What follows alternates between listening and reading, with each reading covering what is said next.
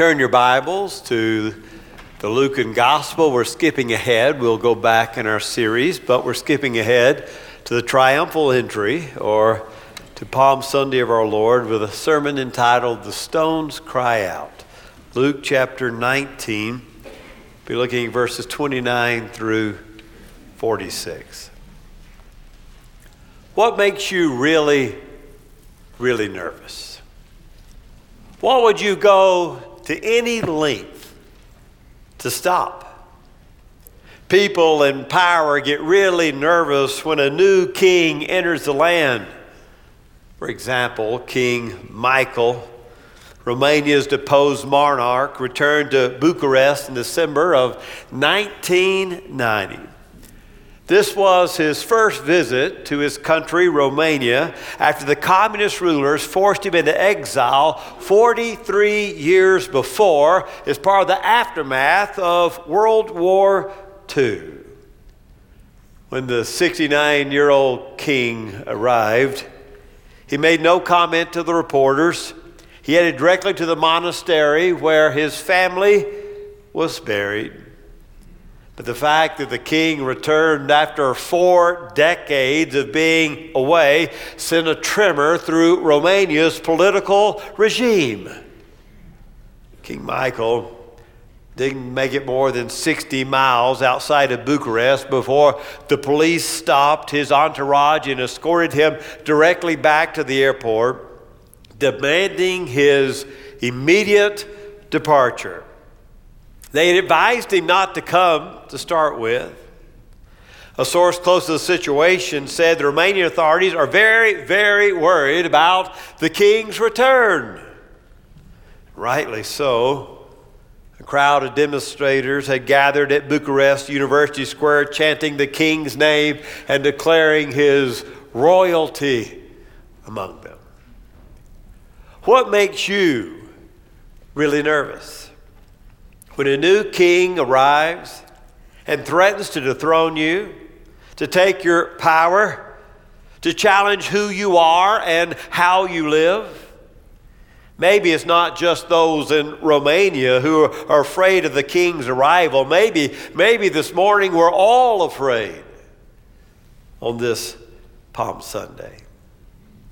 Afraid because a new king means new authority. And new authority means a loss of our own circles of power. When a new king comes to town, we probably all ought to get nervous. Like King Michael's return to Romania, the Davidic king and the person of Jesus returned to Jerusalem. He returned not only as David's descendant, but he also returned as David's Lord. The arrival of Jesus was making so many nervous that day. The sights and sounds of all the miracles that Jesus had been doing in Galilee were fresh on the minds of the pilgrims on the Jerusalem journey for the Passover. Passover, you remember, is that Jewish feast which celebrated their freedom from Egyptian slavery or bondage.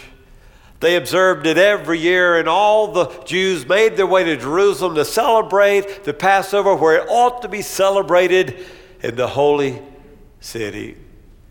So they were all there on their way. And it wasn't just a reminder of the antiquity of their freedom from Egypt, but it was also a reconstituting them again and again as a covenant people of God, a people who by his power had been set free. Now, there are not many events recorded in all 4 Gospels, but there's not a single evangelist who misses the events of this day. Not one. Why, only 2 of the Gospel writers even mention his birth. But all 4 mention his coming as king to Jerusalem. The event itself doesn't seem to match the Jesus we've been watching for these 3 years in his ministry in the Gospels. His allowing the the crowd to shout like that and call him blessed and Hosanna and the King was a departure from his usual aversion to acclaim. Like the crowd greeting the arrival of King Michael in Romania. Look at verse 38. They just began to shout the accolades. Blessed is the King who comes in the name of the Lord, peace in heaven and glory in the highest. You notice a little difference here. The other gospel writers record the saying this way, Hosanna in the highest heaven. That's the cry of Matthew and Mark and John. But Luke has peace in heaven and glory in the highest. It echoes the announcement of his birth when the angelic choristers announce the birth of the shepherds, glory to God in the highest and peace on earth. It's a significant event, announced and sung about like his birth in Bethlehem. And he just let them yell. Unlike every other time. This time, Jesus just let them yell. Clearly, they were calling him king, and he allowed it. He even seemed to welcome it in some way, not so much in a sense of pride, but a sense that he should allow the procession of glory to finally and officially begin. The glory of God's kingdom having arrived when he came. But when a new king comes, people who are really smart start getting nervous, while others just join in the gleeful acclaim. The Pharisees were smart enough to be nervous. They realized that if there was a ruckus in Jerusalem, the Romans would step in and all would be lost. The Romans would no longer give them or tolerate their semi-autonomous existence as Jews captive in the land. It would ruin all the festival activities of Passover and beyond. Luke's account speaks of the Pharisees and the crowd who realized that the Passover pilgrims were calling clearly Jesus King. They realized what this procession meant. They realized that the crowd was making him out to be nothing less than the Messiah, the long-awaited one. And so, verse 39, they demand, rebuke your disciples, silence them. They need to stop this. Jesus himself usually didn't need any prompting to try to shut up the crowds about the secrecy of his identity, but this time he just let them cheer. In fact, he says, verse 40, if my disciples are silent, the stones will start shouting. Jesus' arrival into Jerusalem was so momentous that it requires a response. And if not a human one, then another. Possibly the stones is an allusion to the Gentiles who regarded as insentient stones when it came to the things of God. They were dull, they were like the rocks. And if the Jews won't shout, maybe the Gentiles, maybe the stones, the rocks will declare. In fact, in chapter 23, when he dies on the cross, it is a Gentile, a stone, that shouts his righteousness. This was an innocent man, 23:47.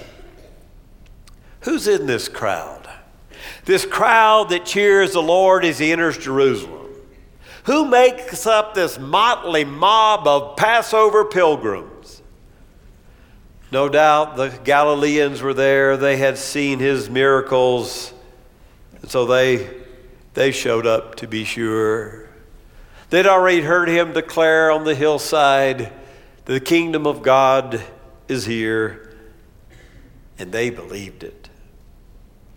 To be sure, there were also those there from Bethany, for Bethany was still abuzz, for Jesus had just called back from the grave Lazarus. And, well, when you're calling the dead to awake, people get excited.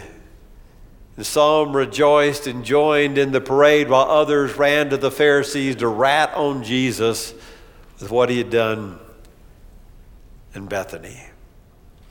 Immediately, having called Lazarus from the dead, the Pharisees, they convene a council, and they wisely say, if we just let him keep going, then everyone will call him Messiah. The Romans will come in. We will have a war. We will have a ruckus. And so they are waiting and watching for the moment to seize Jesus and stop this parade of the Passover.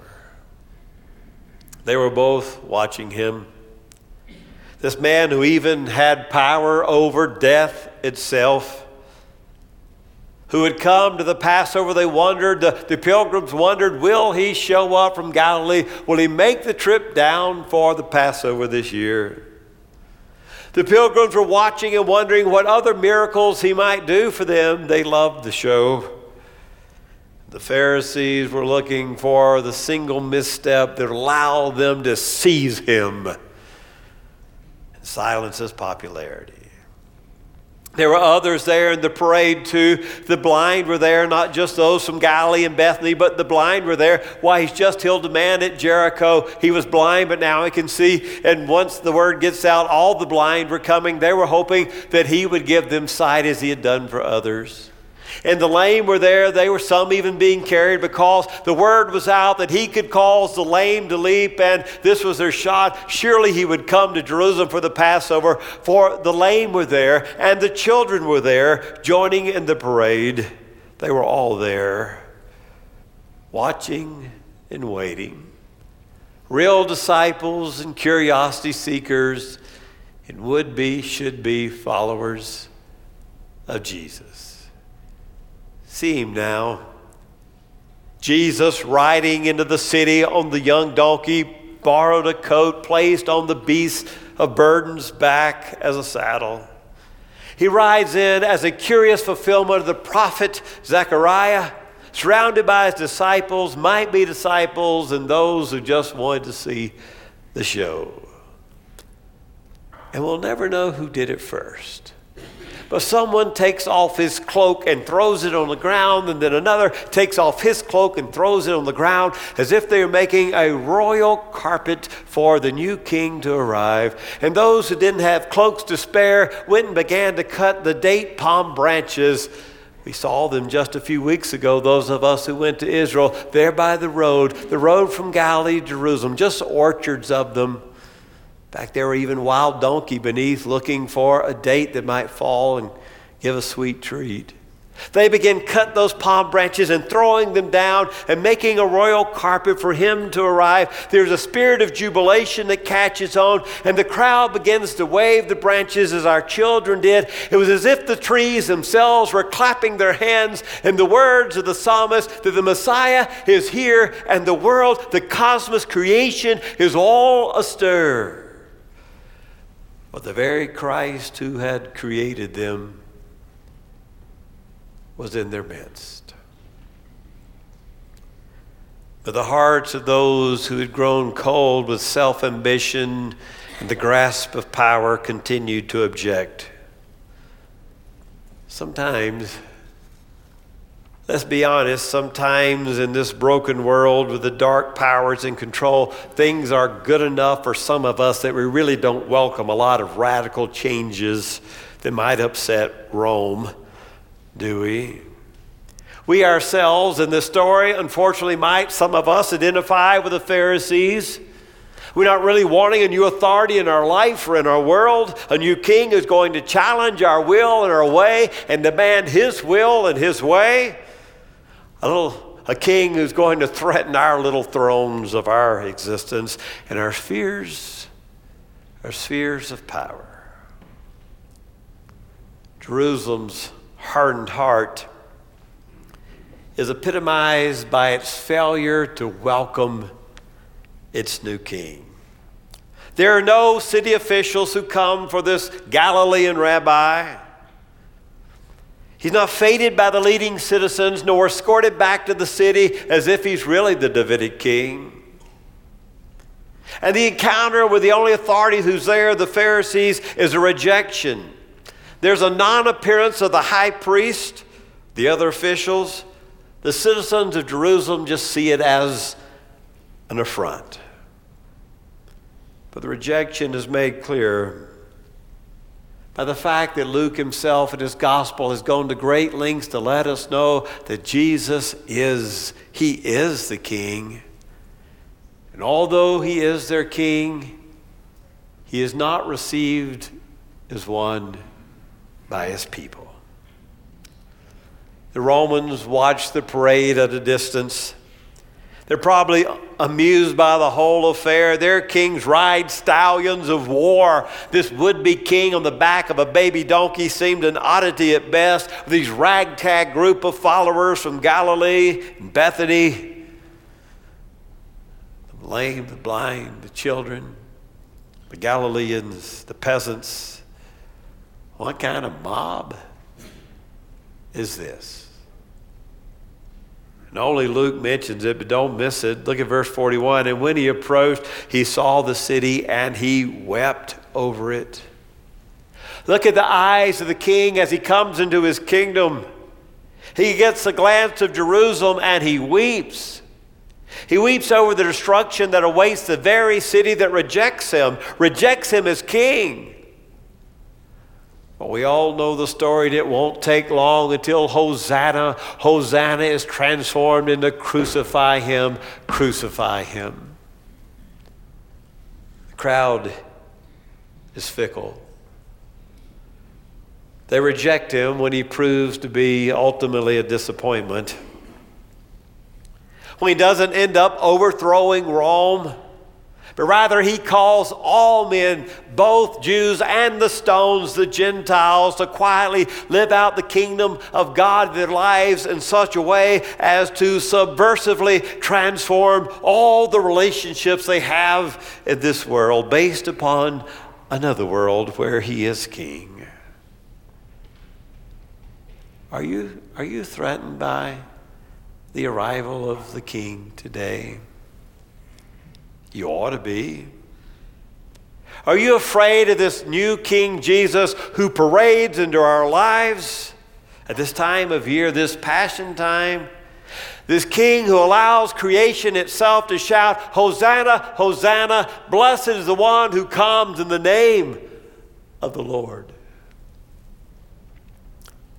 Barbara Brown Taylor, preacher, says she remembers being at a retreat once where the leader asked the participants to think of someone who represented Christ in their lives. Think of someone who represents Christ in your life. That was the question at the retreat.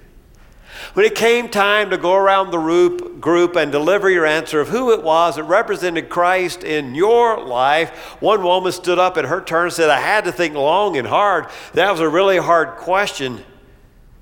I kept asking and thinking, who is it that told me the truth about myself so clearly that I wanted to kill him for it? That's what Christ does.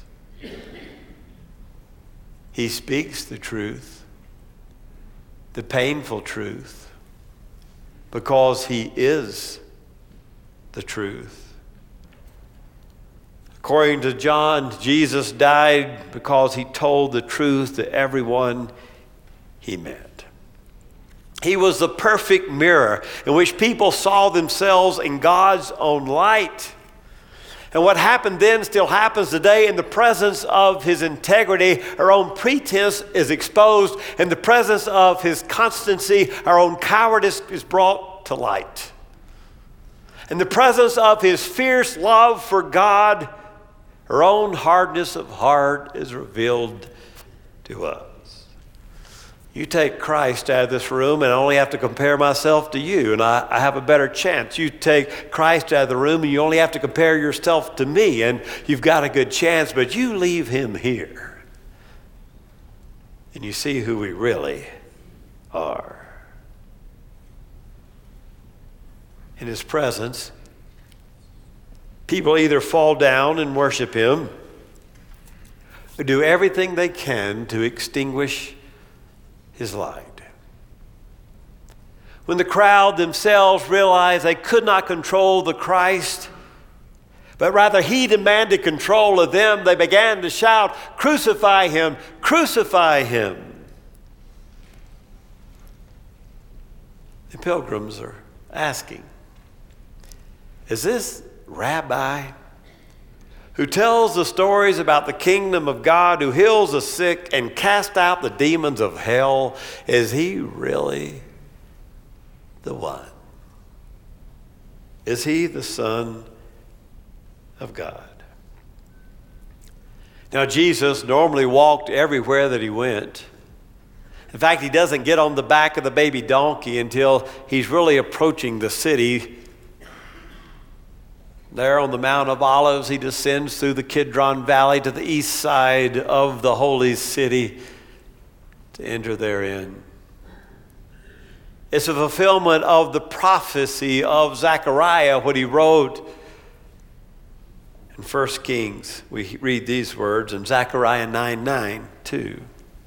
"Rejoice greatly, daughter of Zion. Shout, daughter of Jerusalem, for your king comes to you, righteous and victorious, lowly and riding on a donkey, on the colt, the foal of a donkey." Throughout Scripture, it is horses that are associated with war. The horse's image is a great might and connected with a vain hope of military victory. But the colt in Zechariah's context is connected to peace and humility. And this particular colt had never been ridden before, not once. It's a suitable and sacred animal for the purpose worthy to be ridden by the new king. Was he the real king of the cosmos? This man who oddly enters Jerusalem from the Mount of Olives down the Kidron Valley to the eastern side of the city on the back of a baby donkey. This king who has nothing but a ragtag band of followers throwing down their coats and waving the date palm branches. The question is a personal one for you today.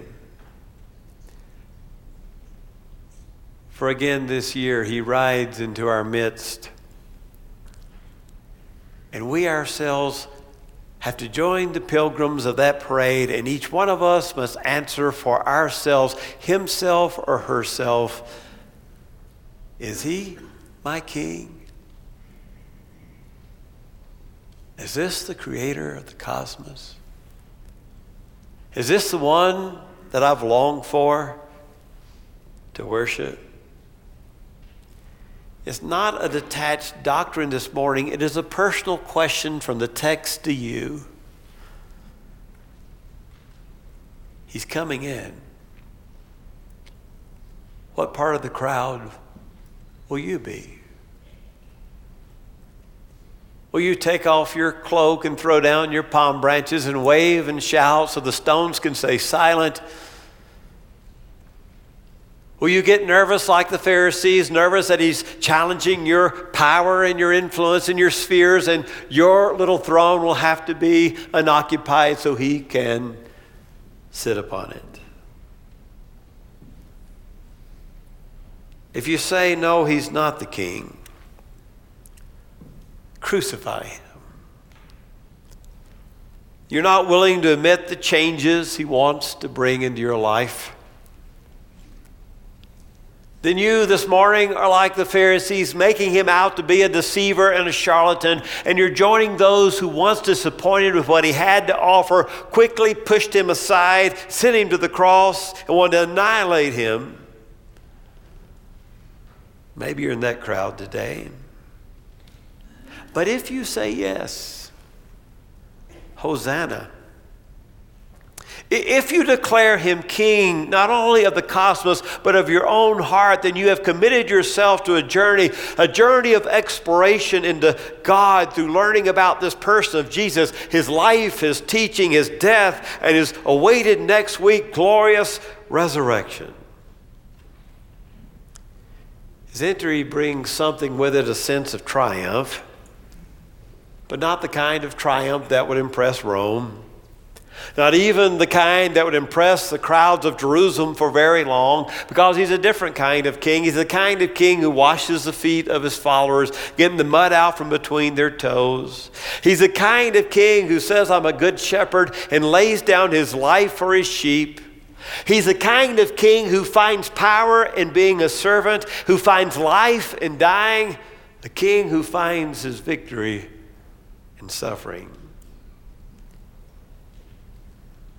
Jesus enters the city to die and will be enthroned as king on a cross,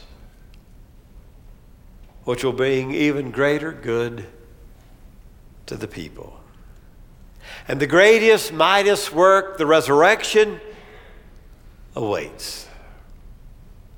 The hardest thing about this king is he asks us to be as he is. If you call me teacher and Lord, and if I can wash your feet, then you're to be busy carrying and washing each other's feet.